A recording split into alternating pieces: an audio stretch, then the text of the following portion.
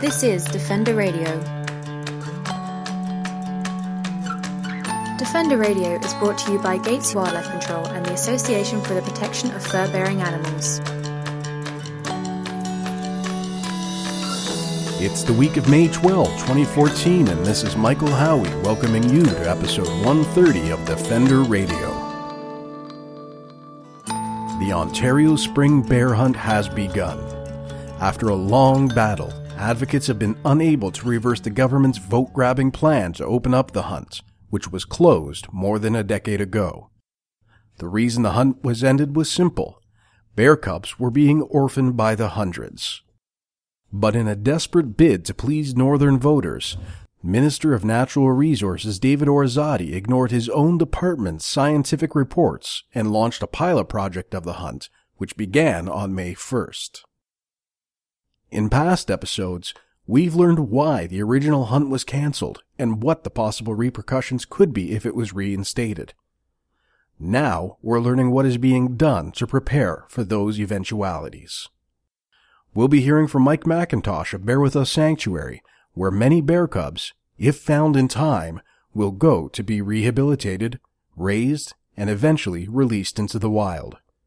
We'll then talk with Julie Woodyer from Zoo Check Canada, who is part of an initiative to encourage residents of Northern Ontario to report orphaned cubs so that they have a better chance of survival.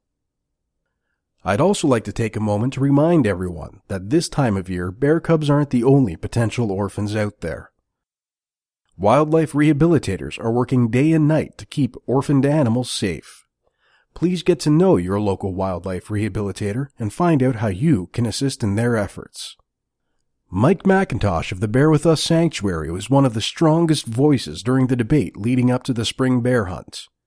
As a resident of Northern Ontario and a bear rehabilitator, Mike knows what life will be like for cubs orphaned as a result of hunting in the spring. He recently joined us to discuss what he's doing to prepare for the eventual rise of orphaned cubs in Northern Ontario. Now that the spring bear hunt is officially on and going forward, the reality of orphaned cubs is going to be coming up. And that's really where you play a role, a very strong role in your work at Bear With Us. So can you tell me a bit about what it's like when you find out a bear has been orphaned, a cub has been orphaned? What do you do? Well, first of all, Mike, that the hunting orphans, spring bear hunt orphans, are more often never found because of where they're located and because the people who are doing the orphaning don't want the news to get out. So the only time that Bear With Us has received spring hunt orphans is when somebody else has seen them. And that means when a mother bear is shot and the orphans are in an area where other people are traveling or frequenting, say near a town. So that's how we've got the orphans in the past. Up till this time anyway, there's never been a hunter make us aware of orphans. So that's the reality. Well, hopefully this program that Julie and you folks are all working on that we'll be hearing more about will help with that, make it easier. Well, it certainly gives the chance, for the ethical hunter who makes a mistake, it gives them an avenue to turn to. And of course, they're always afraid of being made to look the bad guys. And in the case of myself, if a hunter phoned me and said, I made a mistake, I shot another bear, I would much prefer to make that guy seem like a good guy. Because he's trying to make it right now. He's trying to rectify things, yes. Okay. So moving back, what happens once you find out about a bear cub? Well, the first thing is to try and catch the little cub. And the trauma that's involved when the mother bear is killed can have a big effect on whether the cub will be found or not. Like I've spent hours searching in the bush, sometimes even days, and if the cubs are in the vicinity of their mother and basically know that she's died, they smell the scent of humans in the vicinity as well, and of course, they're not dumb animals. They put two and two together. So those cubs are very hard to find because they'll just remain hidden in a tree and stay very quiet. When they get desperate and start suffering from dehydration, they'll come down and they'll start looking for water or something to drink. And they're still nursing 100%, but when desperation sets in, they'll start eating anything. And I've even found them with dirt in their stools and grass, but they can't live on that. It's just desperation. But these little guys will come down and they'll do that, and unless somebody actually sees them, they're going to perish very quickly because they're not going to make a sound.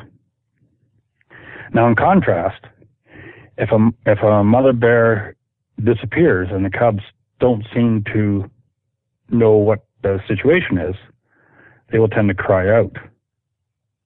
But this is more common as summer progresses, like say June and later. In the month of May, the cubs aren't very agile, they're not very mobile, and they're also very lightweight, 2 to 3 kilograms. So their chances in the month of May are not good. Their chances in June are better because they're more mobile, they're following their mother around. And also because they're more mobile, they're easier to find. And by the month of June, it has arrived too. The grass is green, the tree buds are ripe, the mother's been eating them, and even though the cubs are depending 100% on the mother's milk, they're still nibbling these other things. So if the mother disappears again, they'll start doing the same thing they've seen their mother do, which will help them exist a little longer.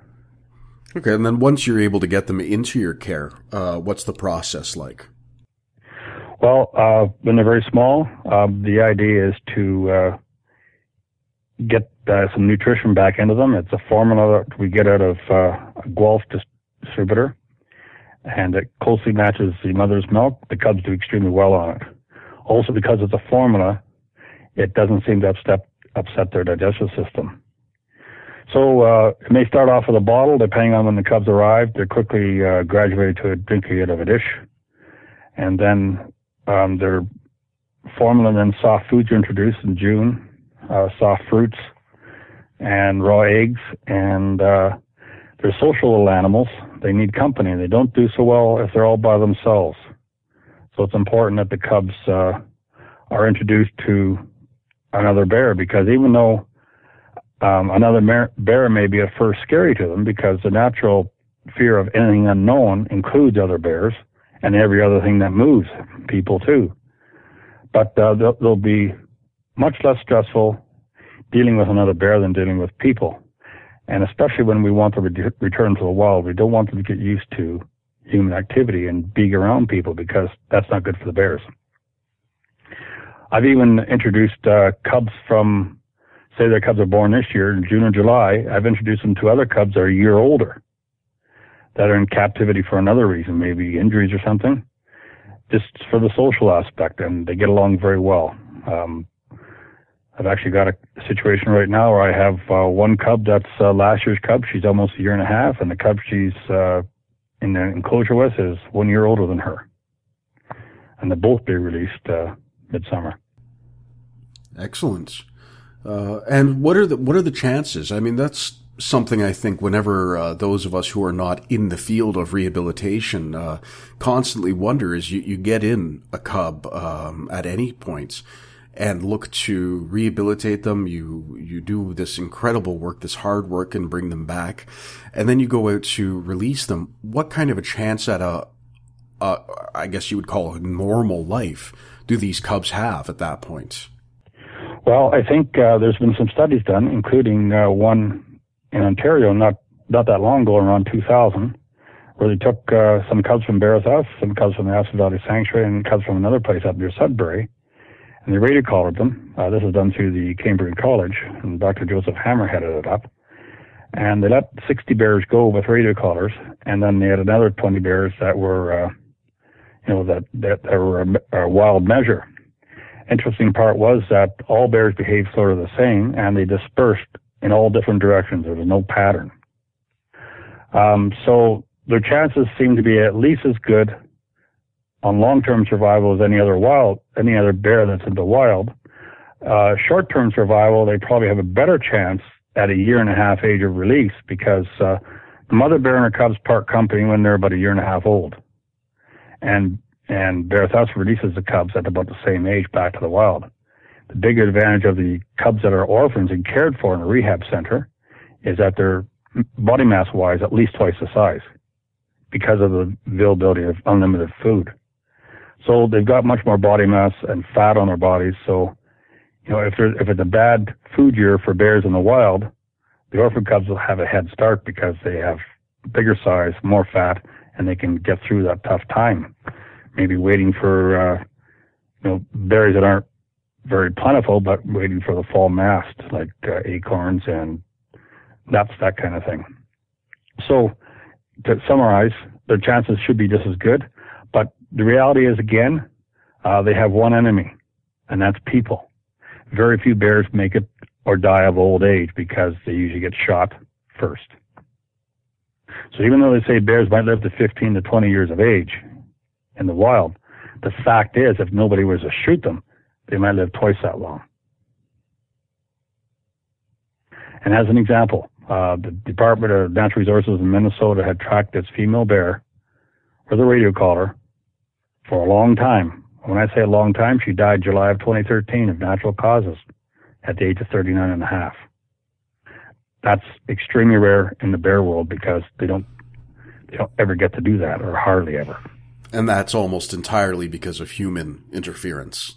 Absolutely. Whether it be hunting, highway accidents, or people poaching them or killing them as nuisances, whatever. People cause them to die. People cause them to die in almost all cases.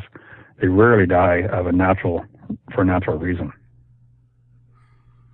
All right, and I guess the bottom line then for this commentary right here is that these bear cubs have a strong chance if they are able to get into the care of Bear With Us or one of the other certified rehabilitators in Ontario. Yeah, there's 5 licensed rehabilitators that can handle bear cubs in Ontario. So if they can get to one of these 5 rehabilitators, the chances are probably close to 100%. If they're not dead when we get them or near dead. So these 5 rehabilitators are, there's one in the northwestern part of Ontario near Nipigon, and there's one in the eastern part of Ontario. The Aspen Valley Sanctuary and the Bear With Us are both located in the Prairie Sound districts. And there's one near Sudbury. So that, even if another rehabilitator receives a bear cub that isn't authorized for bears, they can take in that bear cub, stabilize it, and care for it, and then transfer it to an authorized rehabilitator after that has been done. So there's many people that can help. And it's great that the message is out. The police forces, the ministry people, if they're interested in helping, that's great. All right, and people want to get more involved, we've got the Ontario Spring Bear Hunt website will be linked through this podcast. And I believe we've got the list of the authorized rehabilitators and everything through that, don't we? Well, there is, and I had sent an email, I think you're copied it, Mike, of the bear rehabilitators in Ontario. One more thing, people need to do this. It's important because we have to somehow right the wrongs that we commit. And when it comes to the bear population, almost all the wrongs are caused by human activity, like you mentioned before. More information about Mike and his work can be found through the OntarioSpringBearHunt.ca website. We'll be right back after these words from our sponsors. You're listening to Defender Radio.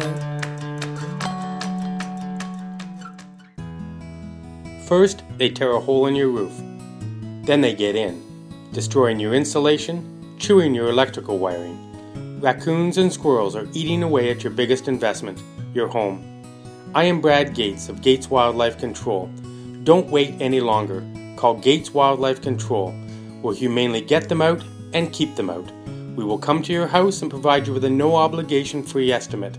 Please visit us at gateswildlifecontrol.com or call 416-750-9453.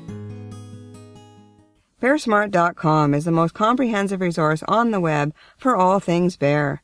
At bearsmart.com, we work hard to ensure people and bears safely and respectfully coexist. Join us as we give bears a voice at bearsmart.com.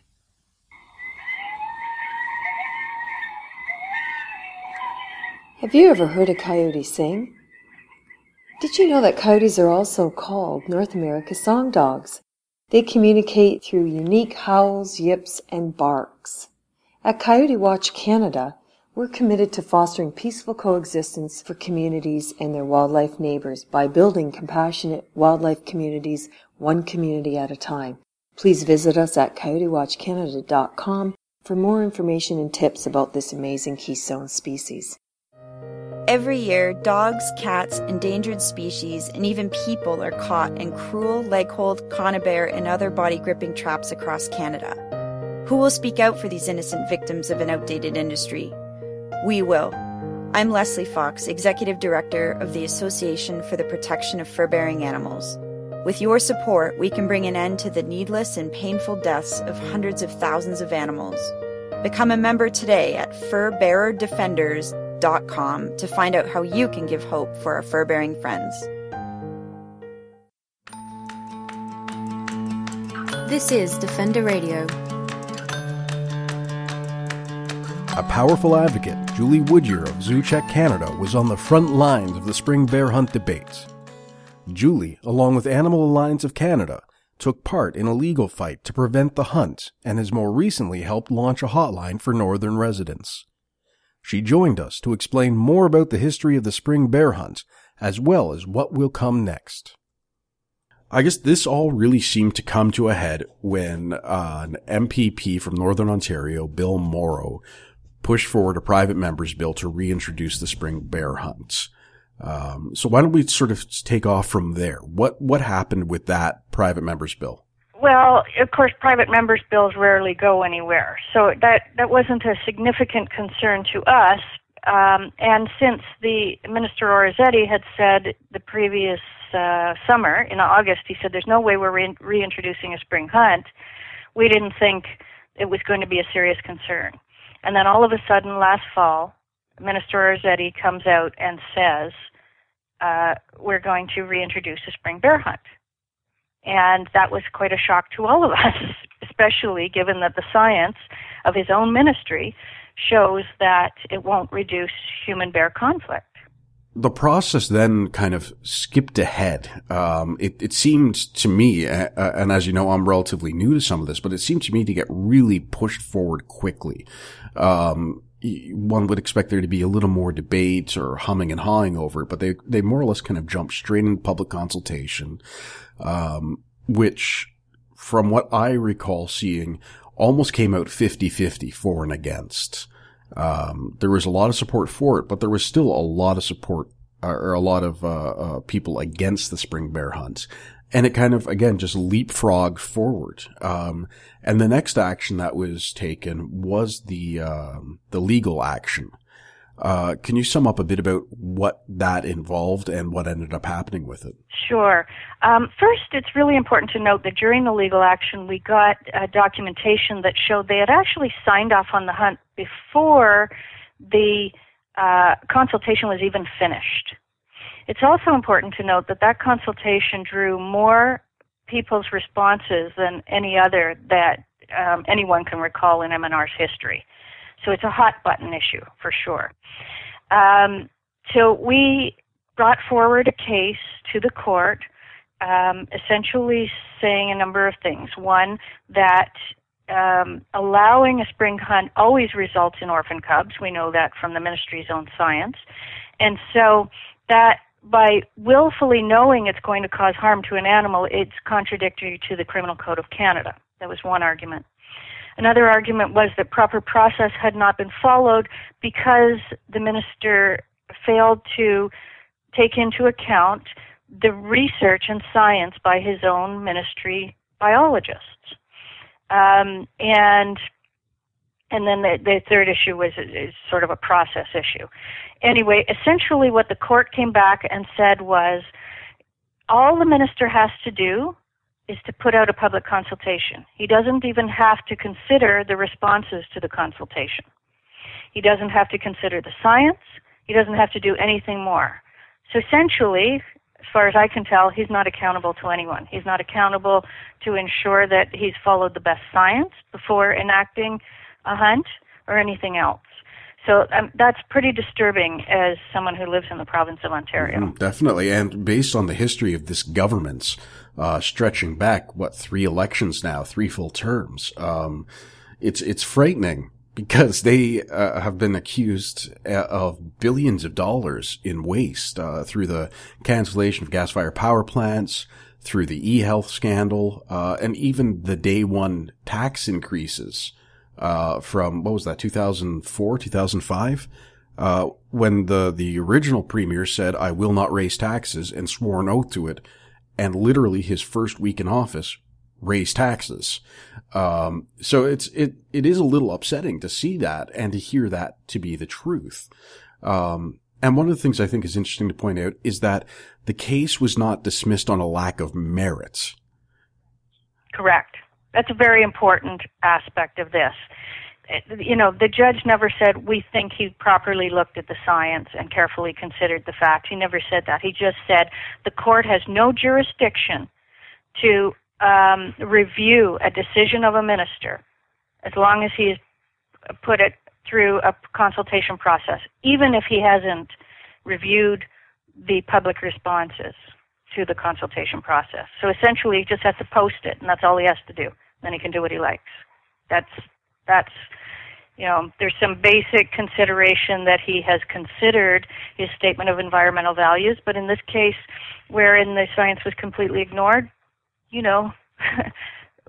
just to say, yes, I thought about the statement of environmental values, and I'm going ahead with this. That's it. Well, and I think we should very briefly touch on the scientific paper, and this is something I've read, you've read, we've talked about in the past, and a lot of us have talked about, though the media has really not played on it that much, is a policy paper that was created by the Ministry of Natural Resources top staffers that reviewed all of the available science and came to the irrevocable conclusion that a spring bear hunt has absolutely no correlation to the number of nuisance wildlife calls, and that the only benefit to a spring bear hunt is economic if you allow out-of-area hunters. Right. That is absolutely true, and moreover, if you actually do want to reduce human-bear conflict, the way to do it is invest in the Bearwise program and properly implement it, because in the communities where it was properly implemented, they don't have any problems anymore with what they term nuisance bears. Yeah, so largely this comes down to a government with a program that works if they invest in it and make sure it's working with the follow-through, which they weren't. A government that ignored the advice of its top scientists, and a government that is now battling for its place again after years and years and years of what I would personally call abuse of public power. And it's unfortunate that this election was called 2 weeks later than it could have been.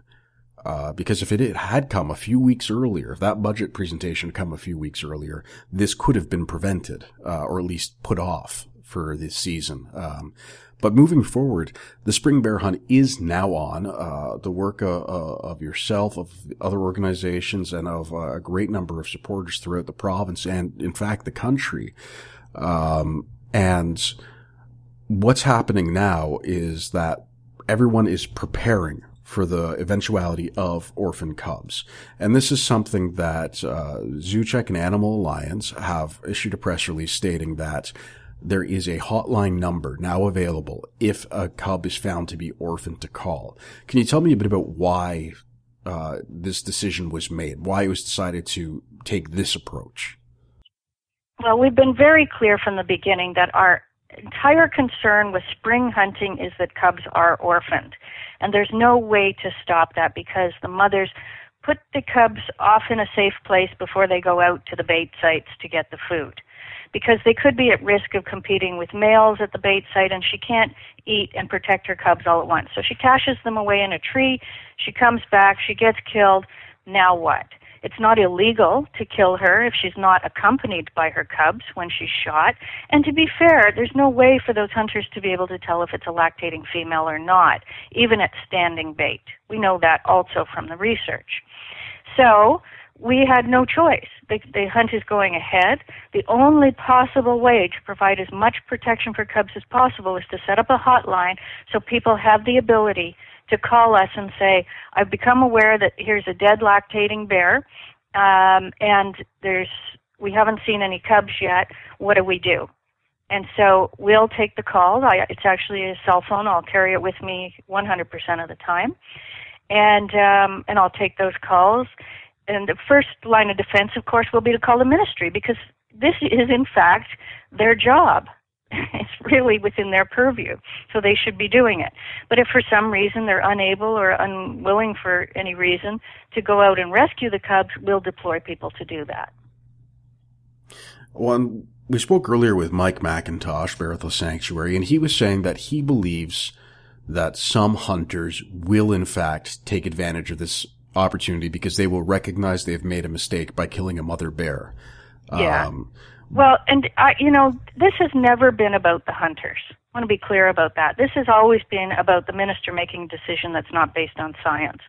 And the fact is, it's not necessarily the hunter's fault, right? He inadvertently shoots. So we presume that hunters do not intentionally wish to harm the babies, and that they would want to do everything possible to help those bears so that they weren't left to suffer in the forest.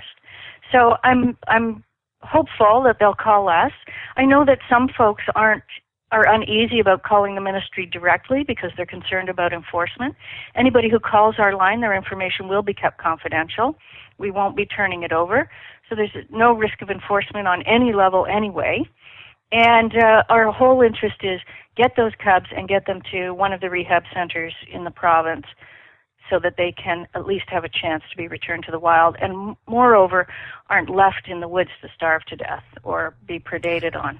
And I guess this it really is an interesting point, and it's almost a philosophical point, is that while opposed to the spring bear hunt on the grounds of the science and the politics behind it, this group of organizations who has stood against it is now taking a stance that we will try and handle the fallout in the best way possible. To me, that speaks a great deal about the intentions of the groups. Is that something that you hope will come across? Because again, this debate over the last several months did get very nasty and very personal in the media with a lot of individuals and a lot of larger organizations. And I won't name names, but you know exactly who I'm talking about. I sure do. So do you think that this may be seen as a bit of an olive branch for the future? Well, we're definitely going to reach out to the hunting organizations and ask them to please let their members know that the hotline is there. From our perspective, the issue has always been the cubs, and so we're just true to what has always been our concern. We had hoped that the members of the public would realize that truly was our concern, but anybody who put it at all into question, we're going to put our money where our mouth is, and we're going to go out there and do our best to help cubs. You can learn more about this initiative at ontariospringbearhunt.ca. That's the show for this week, folks.